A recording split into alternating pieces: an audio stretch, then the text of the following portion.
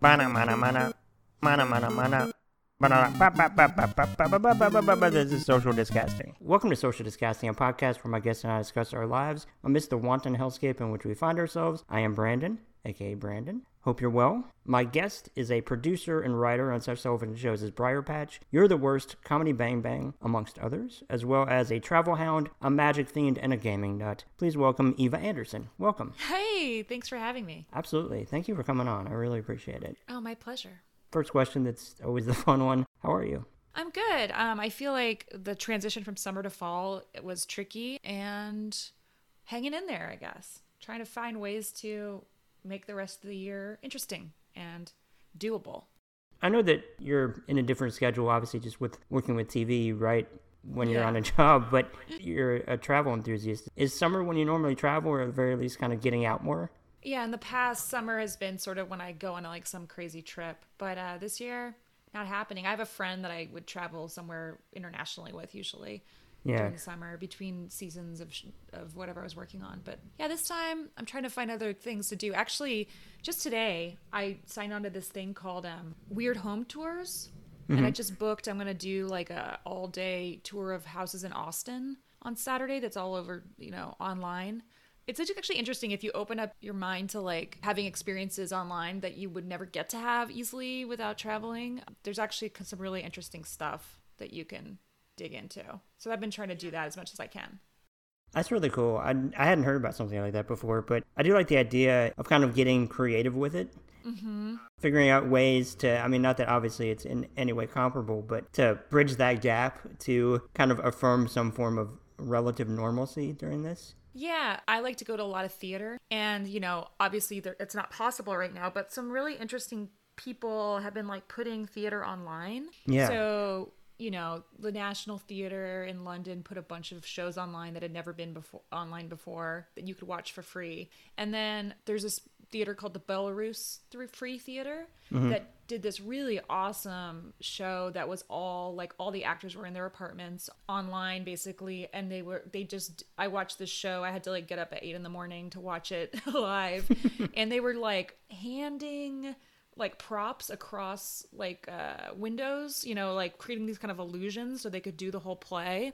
Oh, interesting. And it was translated, and it was just something I never would have thought to go see or look for if I hadn't been forced to think outside the box and figure out ways. But also it wouldn't have been online if there wasn't a lockdown. So it's kind of this cool opportunity in certain ways to see stuff that otherwise you'd have to travel around the world to see. You mentioned the National Theater, and that's something that I've not had the opportunity to tune into yet. But I was so bummed that I didn't get to see, because they aired the Frankenstein. Oh, yeah.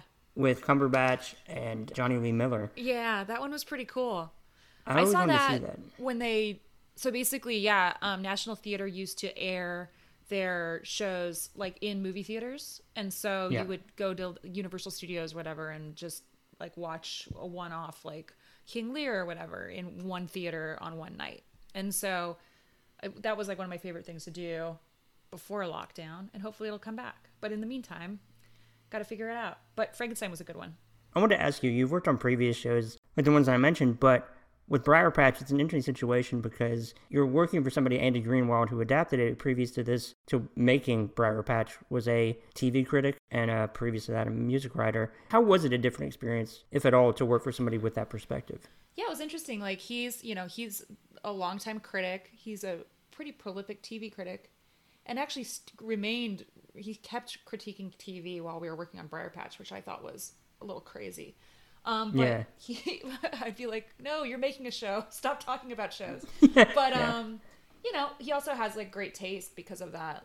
He knows what music he likes. He knows what TV he likes. And so, yeah, it was interesting. Andy's a really smart guy, and Briar Patch was his favorite book. He definitely knew exactly what he wanted from it from the very beginning. And it was just about, working for him, trying to actualize that in whatever way. But he definitely he knows what he's interested in, and that's kind of the quality of a critic that I think is really kind of interesting and fun. Instead of discussing other experience he's had in other sets, he's thinking about shows he loves and how do you actualize that into what we're doing, which it's just a different process. I enjoyed it though. It was a fun show to work on. It's interesting. That makes sense too. I guess that in some ways he didn't have any habits to undo. Exactly.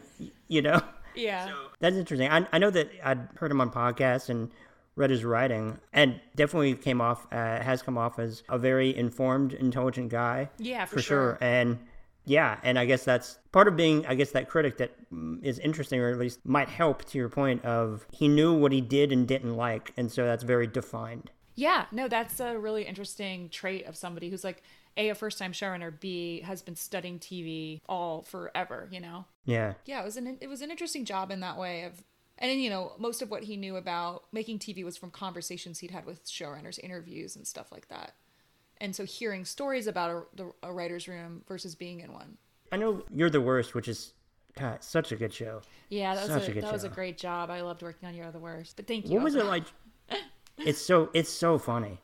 And everybody in it is just so good. The writing is so good. Oh, thank you. What was it like moving from kind of this, almost a dramedy, but it's definitely dark comedy, to something more surreal like Briar Patch? Is that more the direction that you always wanted to go in, or is it just a new challenge, or what? Yeah, I was trying to move over to drama for a while because apart from like working with UCB and stuff, I also was a playwright, and the plays that I wrote were a little bit more dramatic. And so I always knew that I wanted to have some experience working in like darker stuff. Like the first thing I worked in after You're the Worst was actually Lock and Key for Hulu, which is like straight horror. It didn't end up going and it became a Netflix show, but I did get to work on a couple months of that. And it was a really interesting experience moving from like something where you're doing joke punch up and writing primarily comedy with some drama to then doing like what this was, which was, you know, what became the stuff I worked on later, which is more dramatic with, I think everything has to have like some humor, like character humor. But the transition was, I don't know, I really enjoy both sides of it. I imagine. Is it difficult when you get put in some, I mean, it's a good problem to have, I suppose, because it means you're working, but is it difficult to get out of a certain box when you're pegged as like more of a comedy person as opposed to drama or just dark comedy? Yeah, for sure. I mean, definitely like for me, the process was like I had to just write a new sample, which was straight drama. And then I had to do like kind of all the beginner's work of meeting everybody for a few months while I was working on You're the Worst. So like after work, I would go and have drinks with people that like worked in drama. And then after almost a year of that, I got my first drama job. But you also need someone to like take a risk on you, because if you are considered to be a comedy writer, then sometimes letting you into a drama room, like someone has to be like, I'm gonna let you into a drama room, and if you suck, it's my fault. So that's like a transition moment. It's almost like getting your first job. So in my case, it was actually Carlton Cuse, who was running Lock and Key, who decided to hire me, which was very nice of him, and I appreciate that. Yeah, Hollywood seems, I mean, I guess it's everything, but especially with just how competitive it is and how difficult it is to get just everything that you can or the opportunities you have. But it definitely feels like it's very much based on proof of concept. We have to know what you can do, but then again, it's like, how do I get the opportunity to do a thing if I've never done that to prove that I can do it? Oh, it's so crazy. Yeah. It's like the thing about other jobs about like, I can't give you a job without any job experience, but also like, yeah, filtered through like very specific types of like, how do I know?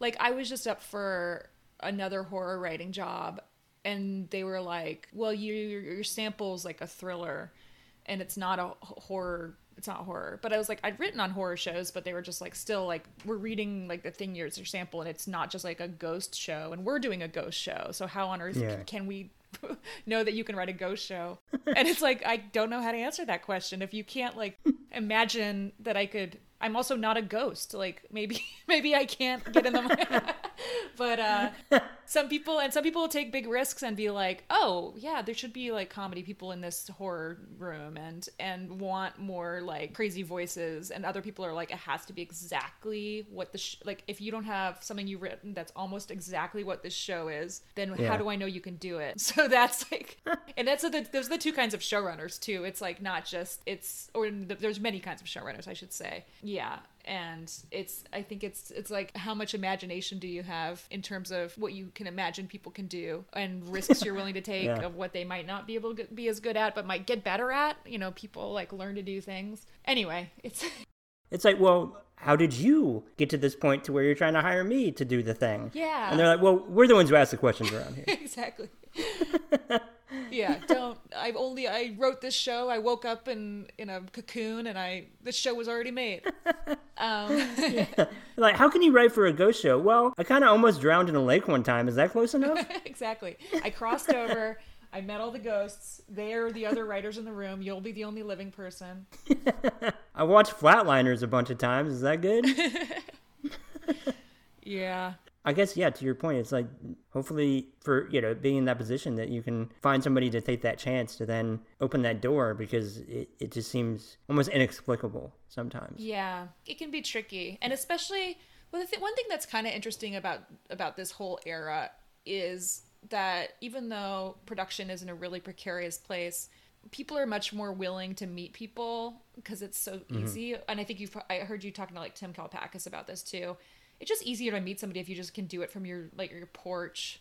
So I've gotten to meet some people I think I wouldn't have been able to meet otherwise because it would have been a hassle, and they're all busy and stuff. But if you could just sort of like pop in and be like, hey, what's up? And they're like, I'm in North Carolina. And you're like, cool.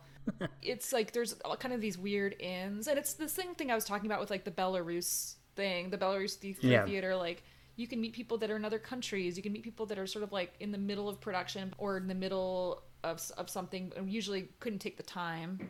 But now, like, what is time? It's all fluid. Yeah, and it's also like people have less of a reason than ever in that context to say no. Yeah, exactly. Yeah, it's like, oh, I can't drive to Century City right now. It's like, what if you didn't have to? Yeah, there are less excuses. Exactly. And also there's more time, I think.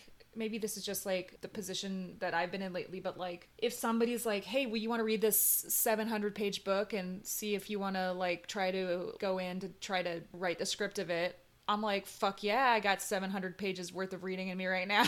Like, I'm much more, like, oh, can I just like get an audiobook of it and like wander the earth for 27 hours listening to it? Because I'll do that too. It's like, I feel like there's kind of like a clean slate feeling to being creative right now, where I'm much more willing to like entertain ideas that I normally would be like, I don't know if that's for me, and just like think about them and get with different people and talk about anything, like do podcasts I normally wouldn't have time to do.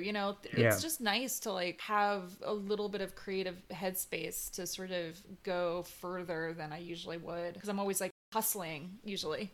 It's a little bit of to your point, a reset. Yeah. To kind of decompress, I mean, as much as one can in this situation, but decompress a little bit, at least, creatively, because you're just not, like, maybe the little day-to-day stresses of going out in the real world consistently and just chipping away at your ability to have some form of clarity can go a long way. Yeah, for sure. Or just to, like, entertain a thought for longer than normal. Yeah, I mean, it's weird, as much as we lack so much control in this, but in terms of being more at home, you do have more control over the things that are competing for your attention. Yeah, for sure. What's keeping you busy during the day these days? I'm just trying not to lose my mind. Oh, for sure. I don't even know what that means day to day. It's just, in a weird way, I wish I could have the same 5 things every day so I could just like count on those. But at the same time, I don't want that, because I can get really complacent easily, and then I blink and it's been like 3 months. Yeah, for sure. And I can get bored easily too. So it's like, I don't know. I'm just trying to figure out what it is that I think I need that day. That's nice. I feel like that's actually really healthy. I hope so. I feel like I've done okay, all things considered, but I don't know. It's just, this entire thing is just so unfathomable that I don't even know what to do half the time. Yeah. And I'm trying to get comfortable with the fact that it's okay not to know. Yeah, and I feel like it's nice to find some things that are like go-tos if I'm having like a really shitty time. Like, oh, I can do this like dumb online yoga thing, and it'll make me feel like 88% better. And so at least I know that I have that in my pocket. Yes. But there's no like, you can't power through to the end of it, and you can't like fix all of it anyway. Like, it's all just going to be, I don't know, it's interesting. I feel like I've had to like consider my mental health a lot more than I ever have in my life during these last 2 months. Because I can usually like just power through whatever's going on. And now it's like, oh no, it's time to really kind of think about this stuff and figure out what's going on and what are my mechanisms and what are my like So what are my bad coping mechanisms? What are my more healthy ones?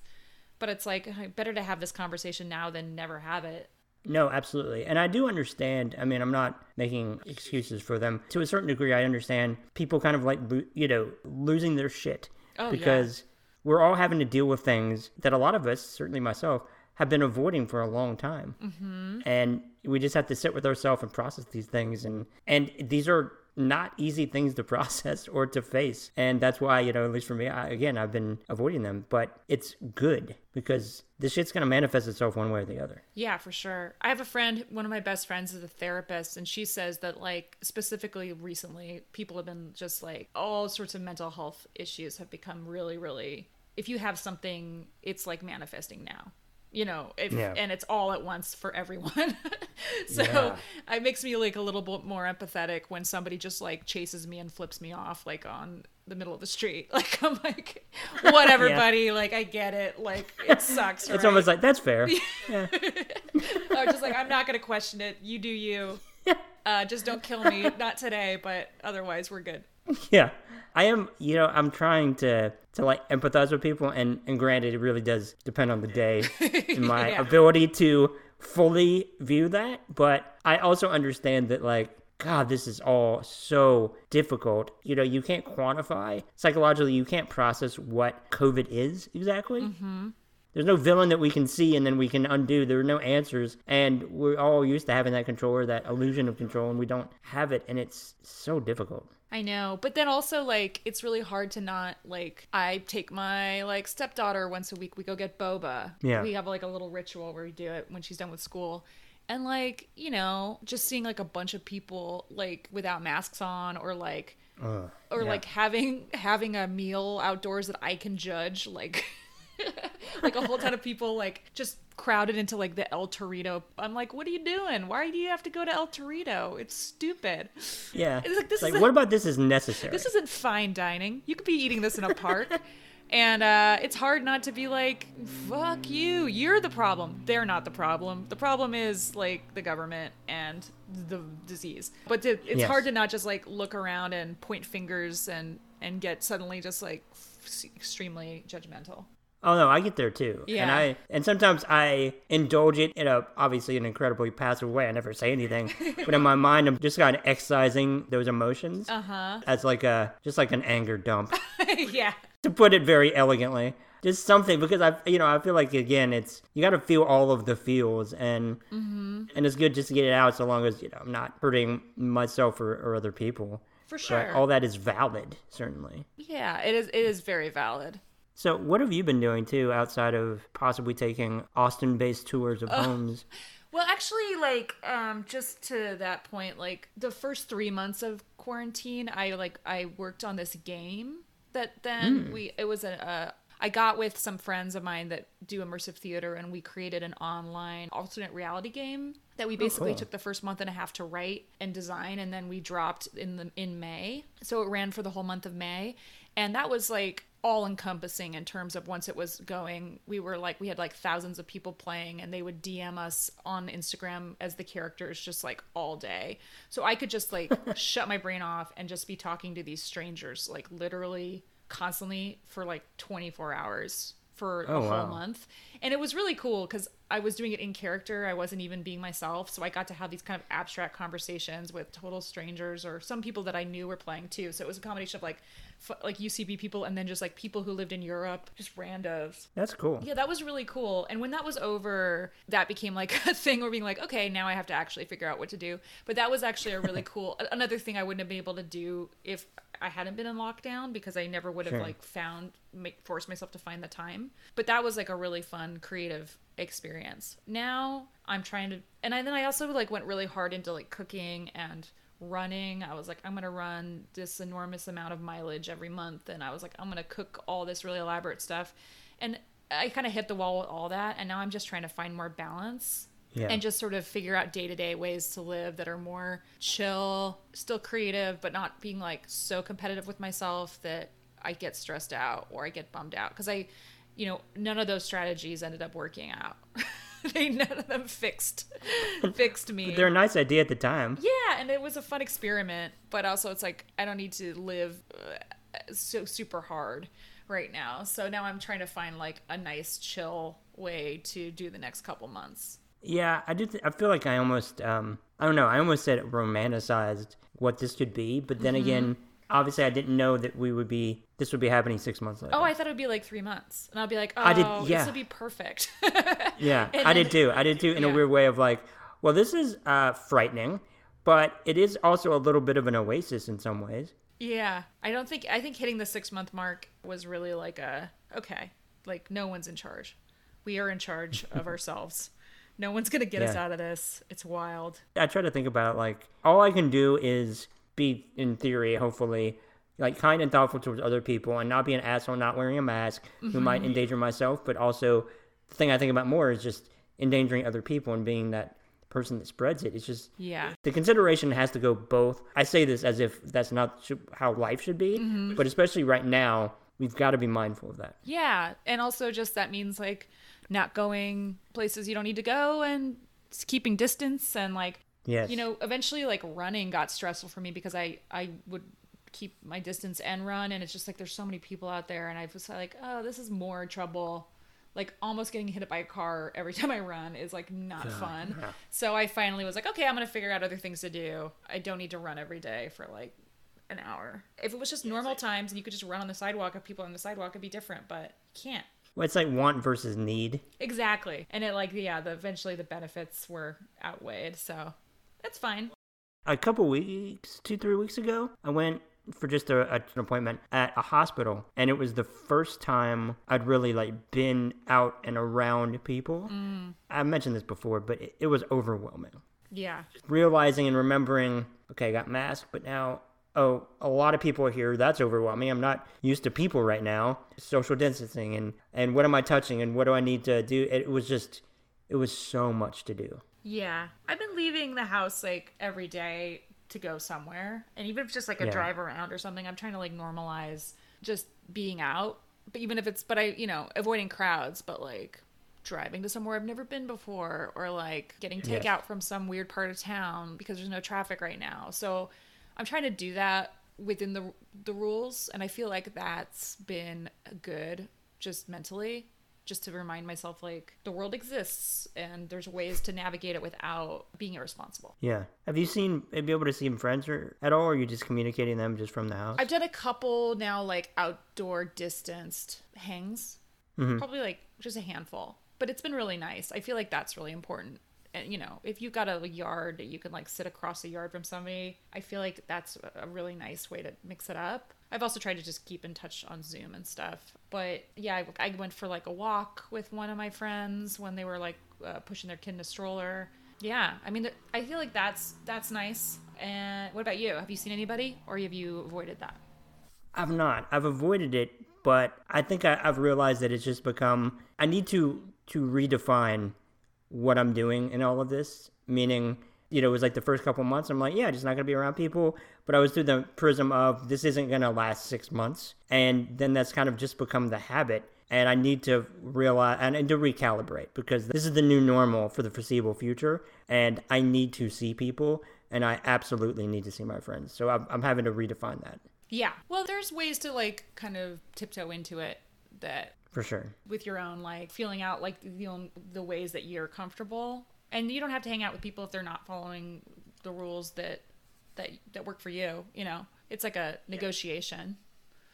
Yeah, all the proper guidelines will be followed because, I'm immunocompromised, so I certainly don't. You got to be if I get this, I am done. Yeah. So I don't, obviously, not worth it, but at the same time, like, I miss my friends, and to your point, there are plenty of ways you can do it without putting yourself or the other person or other people in harm's way by any stretch. Yeah, I mean, I think that if you're outdoors and you're masked and you're keeping distance, you can do it. But, clearly you've got concerns that mean you have to be extra on top of it, which you have every right to be. So I hope you do get to see your friends, though.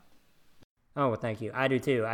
I think I just went too rigid toward it in retrospect, but just because it was just like, okay, well, I'm just not going to see people for this long, and then you blink and it's been 6 months. So, like I said, I just need to recalibrate. I wanted to ask you, you wrote the game. You said that you're writing for like the first month. How was that writing a game? Is that something you'd always wanted to do, or did you previously work on a game? I've always like thought games were really, I love playing games and stuff, but I can't really write puzzles. But the thing that's really was fun about this process was that we have a puzzle expert that's part of our team. So cool. you can kind of write the emotional beats of the game, and then the puzzle master, who's this amazing, he's like an escape room designer named Tommy Haunton. He's the one who comes up with the world of all the puzzles and grades them from like easier ones to more difficult ones, and actually like designs them kind of once we understood who the players were and how they broke down in terms of like the types of players. He would make specific puzzles for like the hardcore players and other ones for the casual players and stuff like that. So as someone who's like can't write a puzzle, is not great at doing puzzles, being able to, but understands like the emotional beats of a narrative in a game, it was a really fun way to get my foot in without actually having to do the impossible part for me of games. Yeah, I wouldn't even know where to begin with creating a game. I feel like that definitely takes a specific type of brain. Yeah. Certainly one that I lack. That's a very curious mind to be able to do that, but having him to bridge that gap of, you don't have to do all of it now. I bet that was a really fun challenge. Yeah, it was super fun. Like, it was one of the most fun things I've done. And, you know, just having this, like, especially when things were so weird, like, these really personal conversations. I'd be in character as one of the characters, and people would just sort of, like, talk about their lives, almost like it was, like, therapy. And in character, I got to, like, kind of bounce stuff back at them, or just, you know, be supportive, or like goof with them. You know, it was really it was cool. And then we were watching like the chats where we were kind of creeping on like a Discord where they would talk to each other, and they'd be like, Jade just said this to me. And they'd be like, what? So I got to like watch the immediate response also from the players of like what they thought the conversation they just had meant. And I was like, haha, I can see that. It was cool. I mean, that's kind of why I like TV as well, and theater, is because it gets made and then you get to see people's reaction pretty soon after.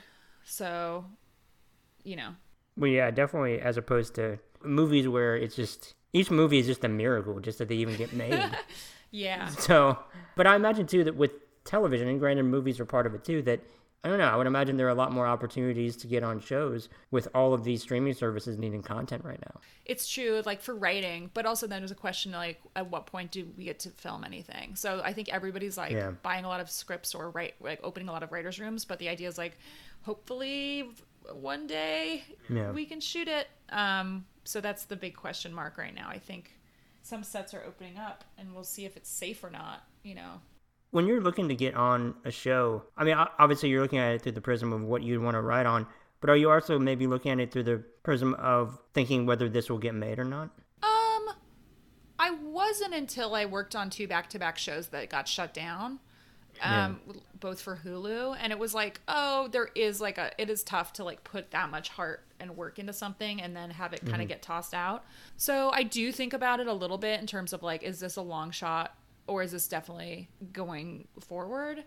I think it's a little bit different. I think that's more for a writer's room. I think it's a little bit different when you're developing something. Like, I'm willing to work on something kind of weird that might be a long shot if it's just me, because it's more of like a personal project.